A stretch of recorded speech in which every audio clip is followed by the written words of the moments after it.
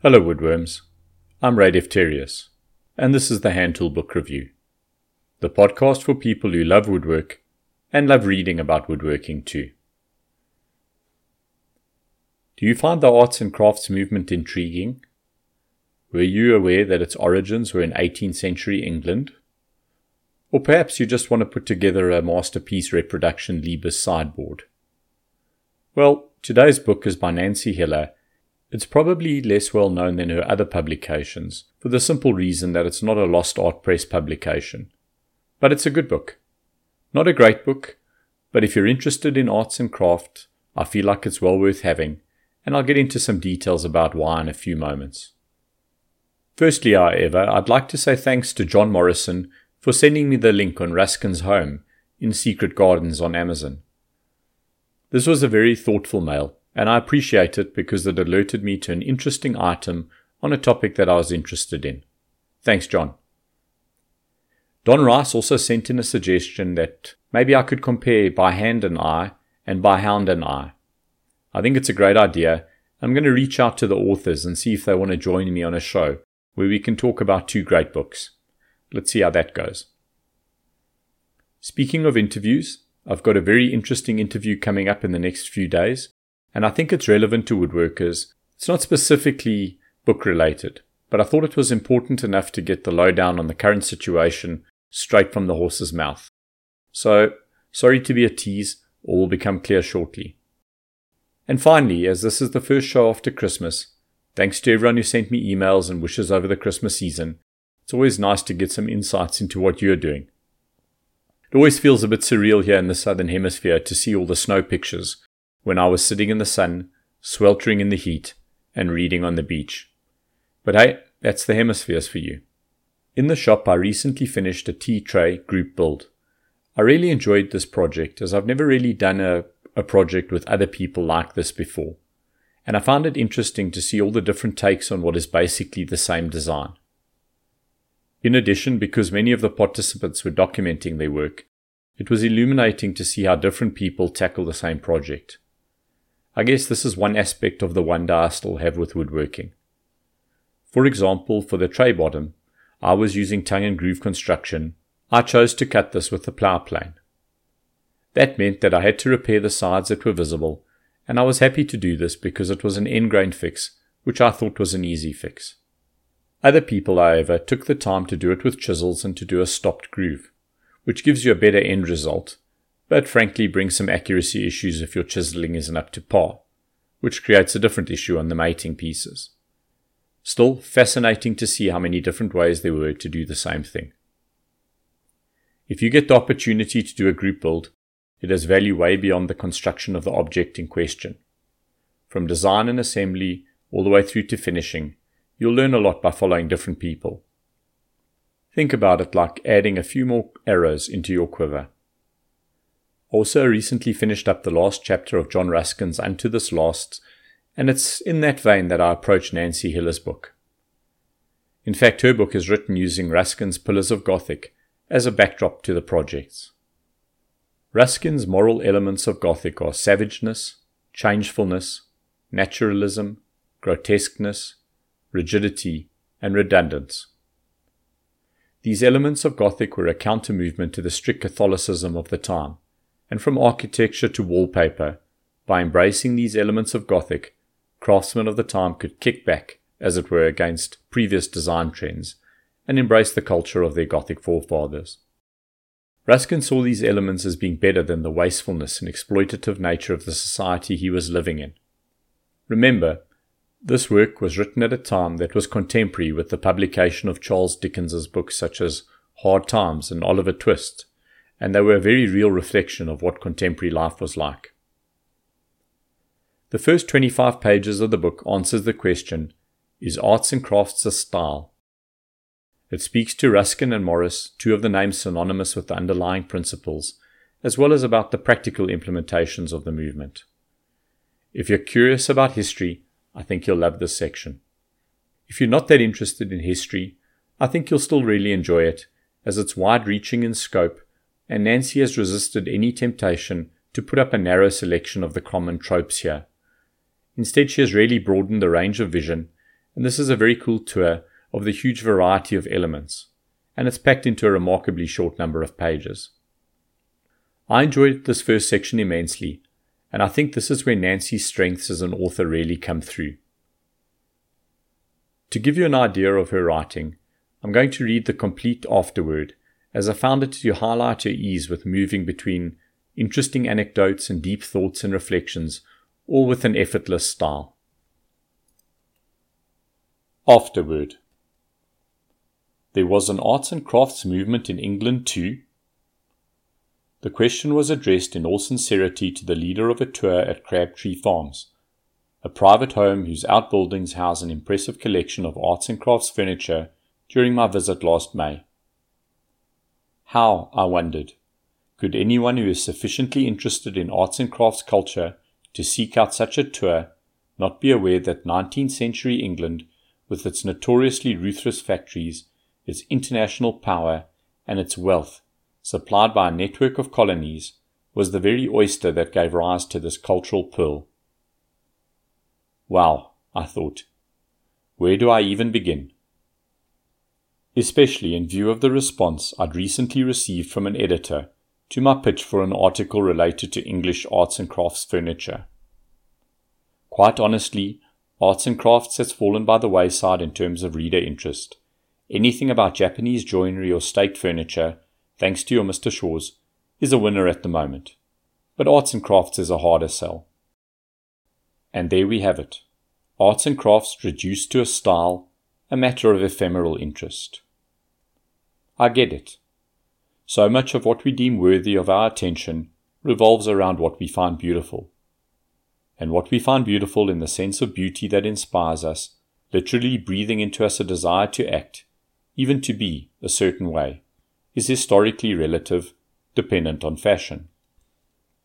But the arts and crafts movement concerned itself with so much more than fashion. It brought urgently needed attention to the human realities behind the objects that furnish our lives. While the pieces in this book may not float your aesthetic boat, to overlook arts and crafts on the basis is to underappreciate the part this movement played in articulating some foundational tenets that many of us consider golden. Among them, the idea that the things we make can express our values and influence our actions. That we have an ethical obligation to consider the quality of life experienced by those who produce the things we use in our daily lives. And that work, ideally, should not be a mere means to income, but should engage our capacities and afford us opportunities to improve ourselves. The philosophical dimensions of the arts and crafts movement are as relevant today as they were 150 years ago. Arts and crafts is not just a matter of passing style. Think today's sun-washed pale grey interior, minimally furnished, decorated with potted succulents, a blonde fir throw arranged sensuously over a hand-wrought wooden stool. But a trenchant critique of economic production and consumption that devalue the lives of many to maximize the financial gain for a few. This, then, is where Nancy is great. And my reason for not giving the book a great rather than a good is not from these sections at all. I wish in the 143 pages there'd been more of this Nancy. The only downside for me as a hand tool reader is that the projects take a hybrid approach. This is not a major failing, and it would be only moderately difficult to adapt the plans to build them with only hand tools, or perhaps easy depending on your level of experience. But for me, this book, like Hybrid Woodworking by Mark Spagnola, brings in too many tools that I'm not using. I'd contrast this to a Chris Schwarz book, where the detailed instructions will really help you to learn to build a project without having to resort to earplugs. I'll pause here for a bit and reflect that depending on how you feel about these types of instructions, the book will either be better or worse for you. Let's take an extract from page 53 and 54 so that you can get a feel for it. Here's some of the good. Be sure you trace the angle on the outside face of the leg, not the inside face where the splat rails will go. You will see that the mortises for the splat rails must be far shallower than those for the seat rail and stretchers. It's this kind of attention to detail that I really enjoyed and I think will be very helpful. Now let's turn the page and hit one of the more disappointing sections. I cut all the tenons on the table saw using a dado set and sliding miter fence set to 90 degrees, with the fence set to guide the tenon lengths, and then cut the top and bottom shoulders by hand. Miter the ends of the seat rail tenons where their mortises intersect to maximize their length. Okay, not bad, but if you didn't want to use a dado stack and a table saw, how do you go about doing it? That's the kind of concern that I had with the book. I guess that I was expecting a detailed and purist hand tool approach in an arts and crafts book, but perhaps that was naive of me. Regardless, the projects are really well documented, and I like the fact that the author takes the time to tell the story of how she found the pieces and why they were intriguing. There's a really good dive into the key architects or makers of the design, and you'll learn something about the personalities behind the pieces. And in some cases, this is not the little quaint country maker you might be expecting. Liebes was running a major operation with hundreds of workers producing his designs, and there are some interesting and relevant detours in the information presented. So, for example, you will learn about Voisey's interactions with the movement in the UK to raise the standard of British design. And you learn how this design, while ostensibly a craft product, embraced machine tools for parts of the process. I think that this kind of detail, and all the anecdotes about the author's interactions on her road to recreation, make each one of the projects special. I guess in a way, the book takes what I'll call the popular woodworking format. No articles without projects. And this is what the bulk of the book comprises of. And yet the deep dive into the importance of the piece leaves you with the feeling that if you build one, you would be joining a golden thread of craftsmen that would connect you to our ancestors. There are 3 projects in the book: a Voisey 2-heart chair, a Harris Liebes sideboard, and a hay rake table based on a Gimson design. I can honestly say that I'm itching to build the chair after reading the book. Hey, I even started looking up traditional methods to make a rush seat. It's that kind of book. The actual plans and construction notes are excellent. For the chair, there are 7 pages of diagrams showing all the relevant details. I haven't made it yet, but I cannot believe that anything has been omitted here. The plans to construct it are detailed and beautifully accompanied by many color photos showing the steps in the construction. And even in this section, there's some interesting detours into the craftspeople who supported Nancy. So on the chair, for example, you'll learn about Catherine Peters, the wicker woman, who makes seats and baskets. By the end of the book, I think like me, you'll be wishing for a bit more. Like more projects. And that's one of my few criticisms of the book. I would have loved more of the same. But it's a quality production, and it'll grace a coffee table for casual observers, or find a dedicated place next to the fireplace, or in your workshop. So in conclusion, English Arts and Crafts Furniture is 143 pages long and is written by Nancy Hiller. It's published by Popular Woodworking Books, and you might have to search a bit to find a copy. I had to scrounge around to find a second-hand copy, and as of January 2021, it costs around $25 second-hand. If you buy new, it goes for $34. If you are interested in the history of the arts and crafts movement and are tempted to build one of the projects in the book, it's good value for money. If you're not a fan of the arts and crafts movement, or the projects don't interest you, the book will be less appealing, although I don't think you'll regret getting a copy. I'm giving the book a 6 out of 10 in the category period furniture. That might seem harsh, but I think that people who are interested in this book will probably bump that rating up a point or 2.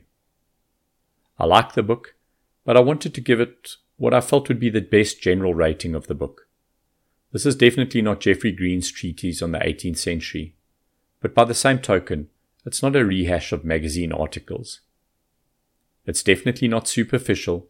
It has good coverage of an interesting period in history, with a view from the other side of the Atlantic.